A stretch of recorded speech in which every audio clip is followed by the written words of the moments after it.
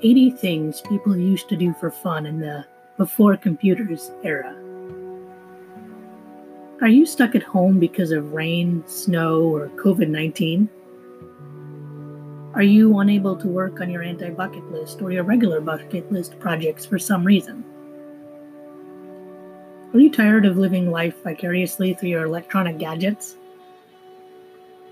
If any of the above situations apply to you, then check out this list.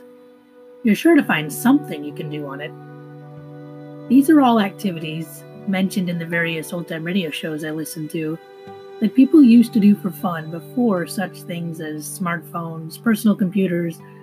smartwatches, or tablets were invented. Obviously, this is not an all-encompassing list, but it may spark some inspiration next time you want to do something that isn't solely digital.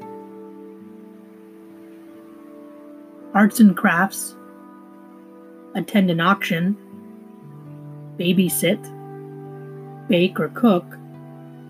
become involved in local politics and community causes, birdwatch, bridge parties or canasta or poker, build something, such as a bird bath, coffee table, outdoor barbecue, build a personal radio from a kit, collect something, such as stamps,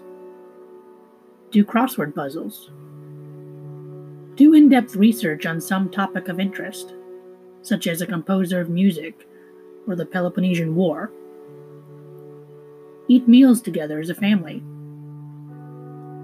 enter contests in a newspaper or magazine, enter competitions at a fair or in the community, exercise workouts at home, experiment with chemistry sets,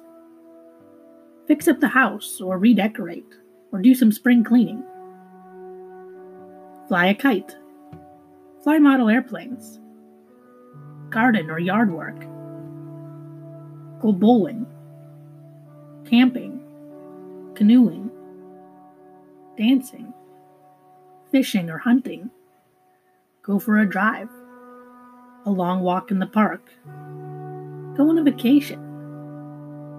go eat at a nice restaurant, see a movie in theaters, go to a convention, a fair, go to a friend's house, go to a symphony or an opera, go to a zoo, go to an air show, go to a sports game such as baseball or football, etc. Go to summer camp, go to the circus, go to the library, go window shopping,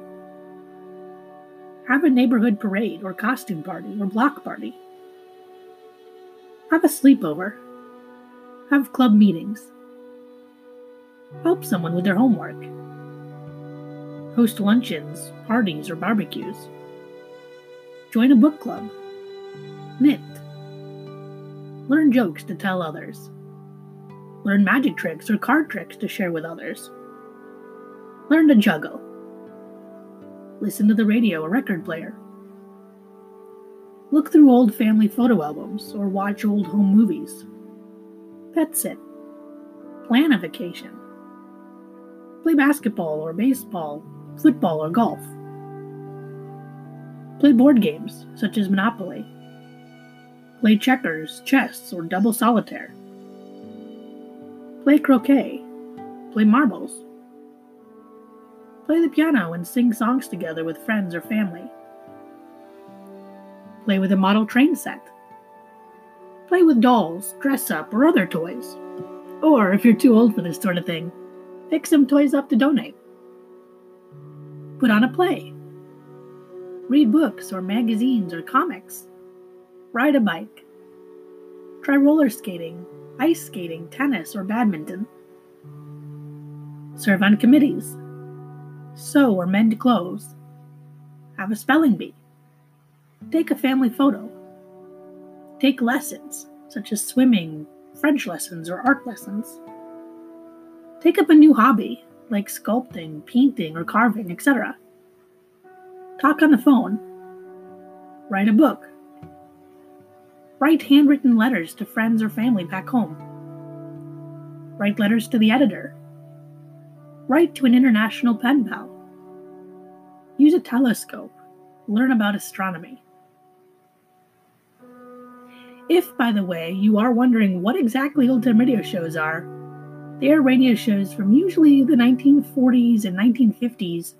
that were generally clean, family-friendly entertainment in a variety of genres. My favorite shows are the comedic ones. A few of my all-time favorite old-time comedy radio shows would include Our Miss Brooks, Father Knows Best, Ozzie and Harriet, My Friend Irma, My Favorite Husband, and Fibber McGee and Molly. My dad collected thousands of these types of shows, and a few years ago gifted a copy of his entire collection to me for Christmas. It was the best present I've ever received.